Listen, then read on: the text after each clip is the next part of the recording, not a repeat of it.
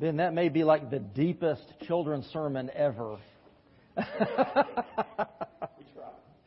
You know, as Ben said, we started last week as we're looking through what we believe, looking at the most basic core of all of theology, and that's what we believe about God. And that really is foundational to everything else that we talk about, and it's a huge topic. We just skimmed the surface last week, but there was one core truth that we wanted to make sure we emphasized, and that is that the God of the Bible is the only one true and living God, and that we can know Him both through His attributes, what He is like, and through His activity, what He does. And we looked at that last week. Now, we briefly touched on what Ben talked about here, and that is the Trinity. We looked at it very, very briefly. So I want us to start there this week, explore that a little bit more, and then we're going to move on to talking about specifically God the Father. Now, you won't find the word Trinity anywhere in the Bible, but the truth of the Trinity is found throughout the Scripture from Genesis to Revelation. The doctrine of the Trinity is summed up really well in the Baptist Faith and Message this way. We looked at this last week, but we'll put it up on the screen again.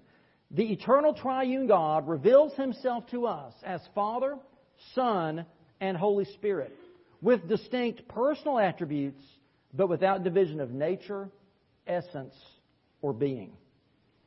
E.Y. Mullins was one of the architects of the very first Baptist Faith and Message back in 1925, and he very wisely advised us on how we should approach this very mysterious subject. He wrote this. He said, "The Bible does not explain the Trinity. It simply gives us the facts."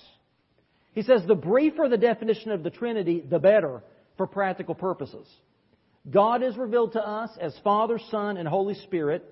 These have personal qualities, yet God is one. This is the New Testament teaching. Beyond this, we tend toward speculation." Well, I certainly don't want to be guilty of speculation this morning. If the biblical writers weren't inspired to explain the Trinity to us, we should probably conclude that it's simply a truth we must accept by faith. That being said, I want to use that brief definition from the Baptist Faith and Message to point out two key ideas to try to help us somewhat maybe start to wrap our minds around this doctrine of the triune God. Notice that it says the Father, Son, and Spirit have distinct personal attributes, yet one divine essence, nature, or being. In other words, they are three persons in one Godhead. And the key distinctions are between these phrases, personal attributes and divine essence, nature, or being. Now, there's a diagram, a very classical diagram of the Trinity. I saw this on a board in a Sunday school class here. So I was like, that's pretty cool. I'm going to be talking about that on Sunday. And when we look at this diagram, it clearly tells us that the Father is not the Son is not the Spirit is not the Father, but the Son is God. The Spirit is God. The Father is God. The Father, Son, and Holy Spirit are co-equally and co-eternally God. They possess the very same divine essence, nature, and being. Each is fully and always God. Now that means that they are not partly God. It's not that God is divided up into three puzzle pieces, and if you put them together, then you have God. That's not what the Trinity means. It doesn't mean that each are taking turns at being God. It's not that God changes modes like you're changing the dial. Kids, there used to be dials on your TVs, and you would turn it to get different channels. It's not that it's like, okay, now Jesus is God, now the Father is God, now the Spirit is God. That's not what that means. It's not how that works. And it's not just God playing different roles, though they do each have a different role to fulfill. And this is where the analogies, like what Ben shared with us, very well-meaning analogies, this is where they all start to break down. In addition to the one about water, maybe you've heard the Trinity explained with an egg, that you've got the shell, the white, and the yolk, but it's one egg. Or maybe you've heard somebody say it's sort of like, I am both a son, a father, and a brother, but I'm one person. Those kinds of analogies do break down about as quick as that snow melted last Saturday.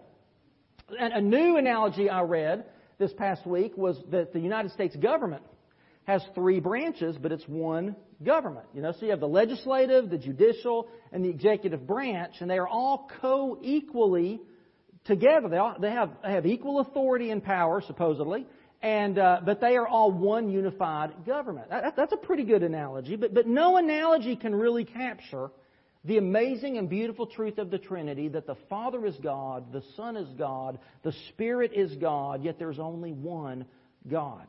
They are of the same essence and nature, but each having distinct personal attributes and unique roles to play in God's creative and redemptive work. I want to look at a few of those ways. The first is creation. How does the Trinity work in creation? And you could turn in your Bibles or look up on the screen at Genesis chapter 1.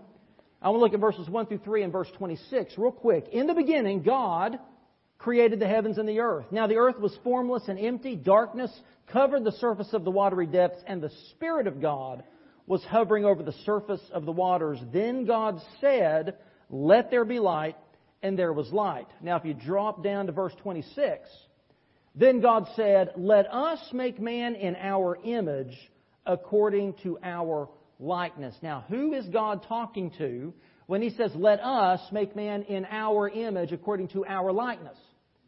Well, some people want to explain that by saying, well, it's sort of like the royal we, like you sometimes read in literature.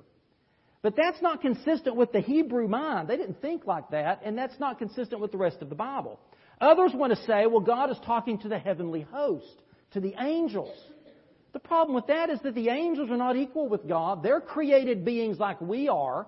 We're not made in the image of angels. We're made in the image of God. No, the only thing that makes sense is that God is speaking to Himself in the plural.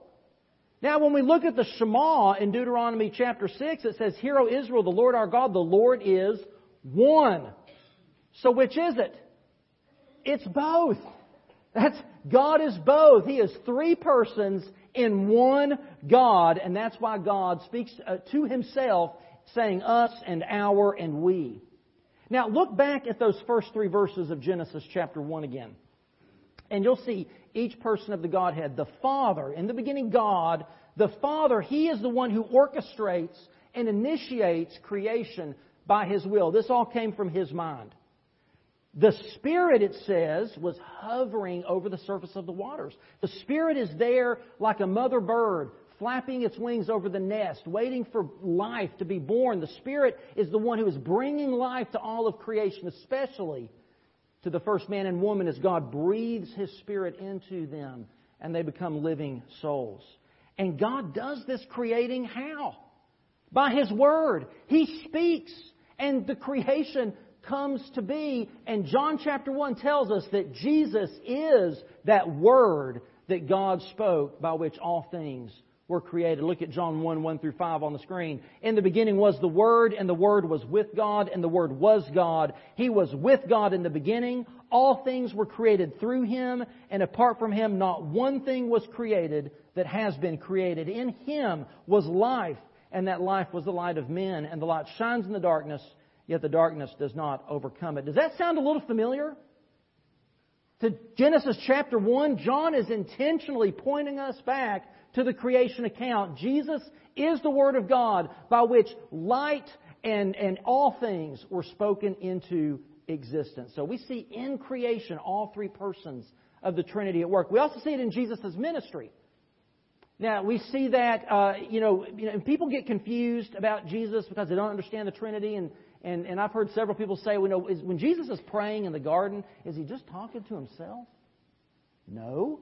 The Son is talking with the Father. The Father and the Son are co-equally, co-eternally God. They are both the one and true living God we talked about last week, but they are distinct in person. That's why Jesus talks about doing the Father's will and saying and only doing what the Father wants Him to say and do. It's why Jesus can say at one point that He will come and live within His followers, but then He promises the Helper, the Spirit, will come and indwell us and empower us and remind us of all things that Jesus taught us. But one of the most striking examples is what Ben mentioned, and that is at the baptism. Let's look at that in Matthew chapter 3. When Jesus was baptized, He went up immediately from the water. The heavens suddenly opened for Him, and He saw the Spirit of God descending like a dove and coming down on Him, the Son of God. And a voice from heaven, the Father God, said, "This is my beloved Son, with whom I am well pleased." All three persons of the Trinity right there. And then in salvation, we see the Trinity at work. Now, if you want to turn in your Bibles to Ephesians chapter 1, and I invite you to read that whole passage, 3 through 14, but I'm going to point out just a few verses. But as you look through that, you will see mentioned the Father, the Son, and the Spirit several times. And basically it tells us that in salvation, salvation originates with the Father. Look at verse 4. Verse 4 says, "For He, God the Father," which He mentions in verse 3, God, blessed is God the Father, "for He chose us in Him," in Jesus, "before the foundation of the world, to be holy and blameless and loved before Him." So the Father is the one who chooses. He chooses the way in which we are saved, and that is by being in Jesus, in Christ. But then salvation was accomplished by Jesus, by the Son of God. Look at verse 7. "In Him," in Jesus, the Beloved One, "we have redemption through His blood, the forgiveness of our trespasses, according to the riches of His grace." And then salvation is both proclaimed and promised through the Holy Spirit. Look at verses 13 and 14.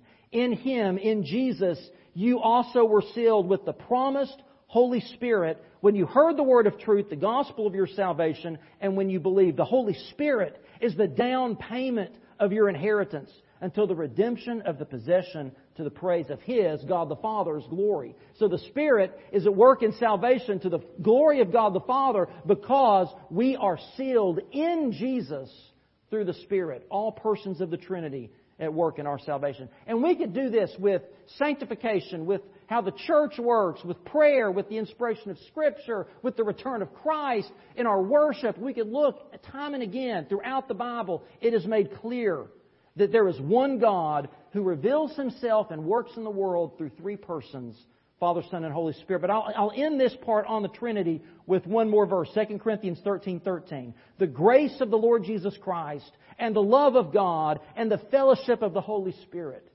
be with you all." Father, Son, and Holy Spirit. The Trinity is such an essential part of Orthodox Christian belief that if you reject the Trinity, you're rejecting Christianity, which is why Jehovah's Witnesses, Mormons, and Unitarians cannot be considered Christian. Yet it's a mystery. It is hard to wrap our minds around. It seems strange to us. It's beyond our finite mind's capability to fully grasp. But you know what? There's lots of things that are hard for me to understand. Lots of things I don't fully comprehend that seem strange to me. That doesn't mean they're not true. It just means that I'm limited in my understanding of them. Now, I would say any questions, but we don't have time for that. So let's move on to God the Father. And the Baptist Faith and Message talks about God the Father like this. God as Father reigns with providential care over His universe, His creatures, and the flow of the stream of human history according to the purpose of His grace. He is all-powerful, all-knowing, all-loving, and all-wise. God is Father in truth to those who become children of God through faith in Jesus Christ. He is fatherly in His attitude toward all men. Now, as much as we might struggle with the idea of the Trinity, some people really struggle with this idea of God as Father because they carry deep wounds from their earthly fathers. You know, maybe you had a father that was absent or abusive or just apathetic. You know, and no father is perfect. You know, even those of us that had good experiences with our dads, we had good fathers. Even they weren't perfect. They made mistakes. I know I sure do. I make plenty of mistakes as a father. But the beauty is that God is the perfect Father. So no matter what negative experiences you have had, hurtful experiences you've had with your father, know that God the Father is the exact opposite of that. And no matter how wonderful your experiences were with your father, know that God the Father is 1,000 upon 1,000 times better than that. So when the Bible talks about God as Father, we should let the Bible define for us what that means. What kind of Father is God? What is He like as our Father? How does He embody and model what fatherhood should be to the rest of us? Theologian Karl Barth writes this: "It is not that there is first of all human fatherhood and then so-called divine fatherhood, but just the reverse. True and proper fatherhood resides in God. And from this fatherhood, what we know as fatherhood is derived." In other words, God's fatherhood is foundational to our entire concept and idea of what a father is. And whatever it is we long for from our earthly fathers, that is just a reflection of the deeper longing we have for God our Father. To know Him and to experience Him in our lives. And so to help us better understand God as our Father and His love and His care for us, I want us to look at the Lord's Prayer. Because in the Lord's Prayer, Jesus powerfully and beautifully depicts for us what kind of Father our God is. So let's look at that together. In Matthew chapter 6, beginning in verse 9. Therefore you should pray like this. Our Father in heaven, Your name be honored as holy. Your kingdom come. Your will be done on earth as it is in heaven. Give us today our daily bread, and forgive us our debts as we also have forgiven our debtors. And do not bring us into temptation, but deliver us from the evil one. So first we see Jesus tells us that God the Father is present. He's present, our Father in heaven. Now when Jesus says that, Jesus isn't saying that God is in some far off distant place, just kind of looking down on us from a distance. Rather, to say our Father in heaven is a Jewish way of saying that God is present. Not far away. It's the opposite of what we might think, that God is present and in control. In fact, in Matthew's Gospel, when Jesus talks about the kingdom of heaven, He says, repent, for the kingdom of heaven is near. It's something that's close to us. It's a reality that's all around us, like the air that we breathe. God is present with His children. Now, we see this beautifully depicted in the 23rd Psalm, don't we? God, our Father, is present with us like a shepherd. Whether we're in good, pleasant places like green pastures and beside still waters and on paths of righteousness, or whether we're in difficult places like going through the valley of the shadow of death and being surrounded by our enemies. He is with us, leading us, comforting us, preparing a table before us in the presence of our enemies. And not only that, not only is God leading us and walking with us, it says that He is coming up behind us with goodness and with mercy. In other words, we are surrounded on all sides by the presence of our shepherd, our Father.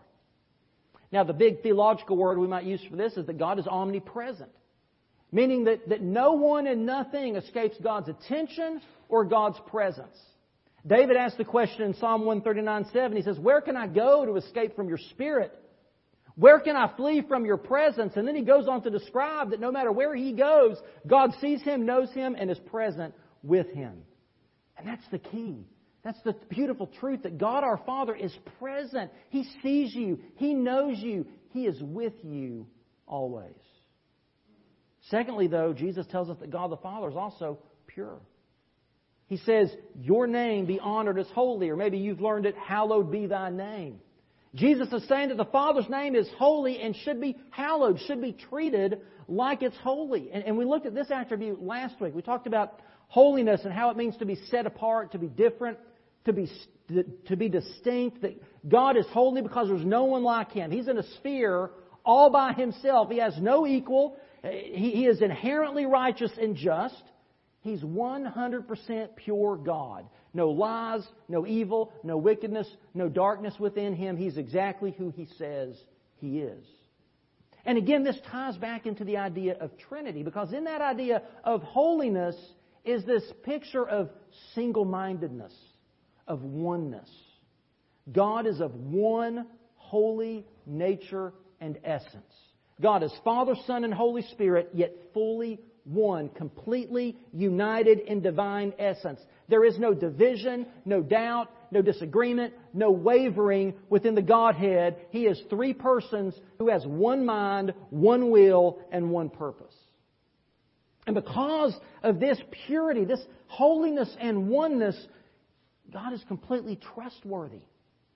We can count on Him. We can know what to expect from our fathers. Maybe you had a dad that you didn't know what to expect. He could be angry about something one day and not the next. He could be angry one day and seem like He didn't care the next day. That's not God the Father. We know what to expect with Him. He is the same yesterday, today, and forever. He's not one way today and something different tomorrow. We talked about this last week too. He is consistent. He is unchanging. He is immutable because He is holy. He is one.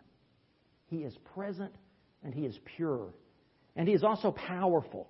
God the Father is powerful. Jesus says, your kingdom come, your will be done on earth as it is in heaven. Now that's power.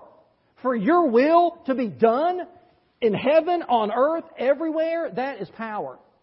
God is the King and ruler of the universe. Heaven and earth belong to Him. And kings reign and rule with power and authority. The fancy word for this one is omnipotent. He's omnipotent. But what does God the Father do with that power and that authority? How does God use His omnipotence? Just three ways I'm going to throw out there. There's many more, but one, He creates. He uses His power to create. In Psalm 33:6 it says, by the word of the Lord the heavens were made, and the starry host by the breath of His mouth. Again, that's power. I mean, you can say something till you're blue in the face and it not happen, right? Parents, I mean, it happens, right? But when God speaks, galaxies come into existence. That's power. Secondly, He uses His power to save. In 1 Corinthians 1:18, Paul writes, for the message of the cross is foolishness to those who are perishing. But to those who are being saved, it is the power of God. God uses His power to save us from sin and self and eternal damnation. And third, He uses His power to restore, to bring things back to life and to wholeness. In 1 Corinthians 6:14, Paul says, by His power, God raised the Lord from the dead, and He will raise us also. He will restore us to life. God our Father is present. He's pure. He's powerful. Those are His attributes. That's what He is like. But then in the rest of the Lord's Prayer, Jesus talks about what He does. What does the Father do? First, He tells us the Father provides. He tells us to pray, give us today our daily bread, because God our Father meets our needs. He takes care of us. You might remember in the Sermon on the Mount, Jesus taught about this, about how God the Father cares for the sparrows in the sky. He cares for the flowers in the field. How much more will He care for you and me? If we will trust and seek after Him, He will supply our needs. He says this in verses 31 through 33 of Matthew 6. He says, so don't worry, saying, what will we eat? We eat. What will we drink? What will we wear? For the Gentiles, the pagans, those who don't know God, eagerly seek all these things. And your Heavenly Father knows that you need them. But seek first the kingdom of God and His righteousness, and all these things will be provided for you as well. Our Father is a generously giving God. He promises to always provide for us what we need. Not what we want, but what we need. In fact, in God's goodness, sometimes He purposefully doesn't give us what we want because He knows that it will be to our harm or to the detriment of others. Our God is a wise God and a good God. He gives us what He knows that we need. Jesus talked about in one parable that God the Father knows better than we do how to give good gifts to His children when we ask Him. And James tells us that God is the source of all good gifts. Again, another big theological word we might use to describe this is the word providence, or God's providential care. It means that God provides for His children. He gives us everything we need. Again, go back to Psalm 23. Let's think about how it describes the ways our Good Shepherd provides for us so that we shall not want. He gives us green pasture to feed on, still waters to quench our thirst, restoration for our weary souls, guidance on life's path, comfort and protection in the dark valleys, a feast laid out for us in the presence of our enemies, anointing on our head, goodness and mercy pursuing us all the days of our lives, and an eternal home to dwell in. It's no wonder David said, my cup runneth over. God is a God who provides richly, abundantly, blessing us. And not only that, God the Father also pardons. The next request is, forgive us our debts as we also have forgiven our debtors. So not only is our Father a giving God, He is also a forgiving God. And forgiveness is God's heart is so bent toward forgiveness that God the Son set aside all that He had in heaven and He stepped down into this world, took on human flesh and blood, took our sins upon Himself on the cross, and died to provide salvation for you and for me. And that forgiveness, that salvation is made available to everyone. Whosoever believes will not perish. Whosoever will may come. Or as John writes in 1 John 1, 7 through 9, if we walk in the light, as He Himself is in the light, we have fellowship with one another, and the blood of Jesus, His Son, cleanses us from all sin. Now, if we say we have no sin, we're deceiving ourselves. The truth is not in us. But if we confess our sins, He is faithful and just, righteous, to forgive us our sins and to cleanse us from all unrighteousness. We have a God whose heart is bent toward giving and forgiving. He's a God who provides and a God who pardons. And finally, He is the Father who protects. Jesus ends the prayer, "Do not bring us into temptation, but deliver us from the evil one." Now, when we are guilty of sin, when God comes to us in our sin, in our struggles, to provide for us what we need because we're weak and we can't provide for ourselves sometimes, and we think we can. We like to think we can pull ourselves up by our own bootstraps, don't we? We think that God only helps those who help themselves. You've heard that expression. The Bible tells us the exact opposite. We are ultimately helpless. So God our Father comes to us in that state and He provides for us. He comes to us in our sin and our wickedness and He forgives us. Because there's nothing you and I can do to earn God's forgiveness. Nothing you and I can do to make up for the sin that we've committed. Because even one sin against an infinitely holy God is an infinite offense to Him. He cannot abide the presence of sin. There's nothing we can do to secure our own pardon. He has to give it freely.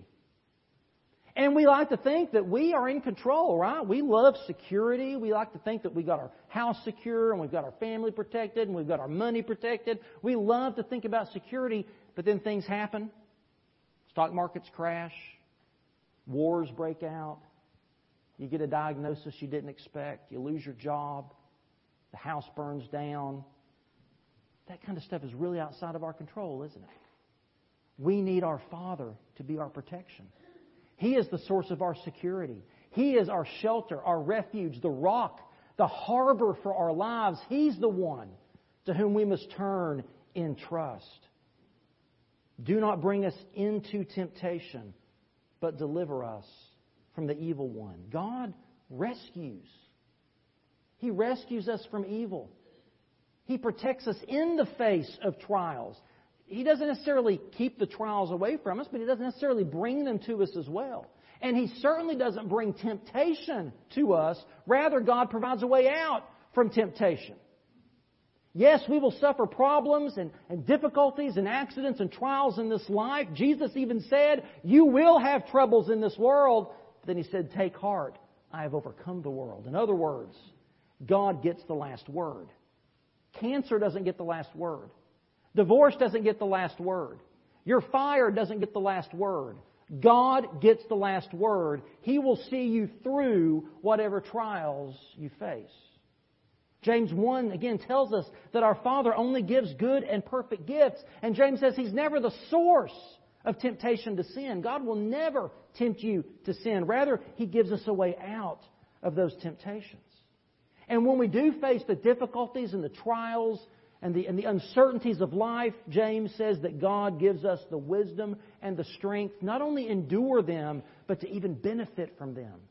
As God uses them to reveal more of Himself to us, to make us stronger, to help us mature in Christ's likeness. Remember, our Good Shepherd walks with us through the valley of the shadow of death. He doesn't give us a detour around it. But He doesn't let us go through it on our own. He goes with us through it. So we need not fear evil. He doesn't say that we'll have no enemies. He says, "I'll prepare a table before you in the presence of your enemies." He is there to comfort us and to provide for us in the dark valleys and to protect us in the face of our enemies. These attributes paint such a powerful image of who the God the Father is, of how we can know Him and relate to Him and experience Him in our lives. So what difference does all this make? What difference does it make that God the Father is this kind of a God? Well, when we're guilty of sin, it makes a big difference that God our Father is pure, doesn't it? that He is holy, but also that He's gracious and merciful. Because He's pure, but He's also a God who pardons. He's holy, but He's also a God who loves us. And He does not leave us to our own devices. He moved heaven and earth to come and rescue you. Because He is pure and because He pardons. That's why Jesus came to die for your sins. That's what the table, the elements we're about to partake of, are all about. That God's grace and mercy are greater than your sin. That doesn't downplay the severity of sin. That elevates the amazing love and grace and mercy of God. That no matter who we are, what we've done, how bad you think you are, God loves you. Jesus died for you. God wants to shower you with His grace and with His mercy. But you have to trust in the Father's provision. Through the Son's sacrifice, as the Spirit convicts you of your sin and draws you in faith to Jesus. Romans 8:38 and 39 tells us that when that happens, and when we are in Christ, we know we belong to God. We know that He is our Father. It says that nothing can separate us from the Father's love. Paul says, neither death nor life, neither angels nor demons, neither our fears today nor our worries about tomorrow. Indeed, nothing in all creation will ever be able to separate us from the love of God that is revealed in Christ Jesus our Lord. God's love for you is unconditional.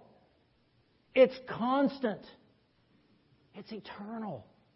There's nothing you can do to earn it. There's nothing you can do to lose it. You simply have God's love for you. You are His unique masterpiece. He created you in His image. You're the priceless treasure that He went to the greatest lengths and paid the highest price to secure for Himself.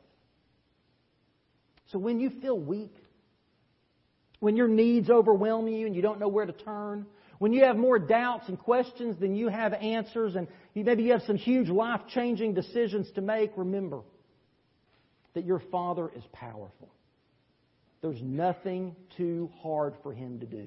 There's nothing you face that's bigger than Him. No matter what Goliath stands in front of you, know that God, your Father, is bigger than that. He's greater than that. And He provides for our needs. And He protects us in life's storms.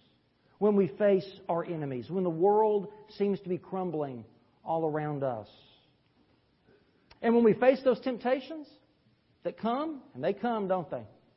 He provides a way out. When we feel alone, rejected, or betrayed, He is the Father who is present, who will never leave us nor forsake us. He will be with us always to the very end of the age. That's why this matters.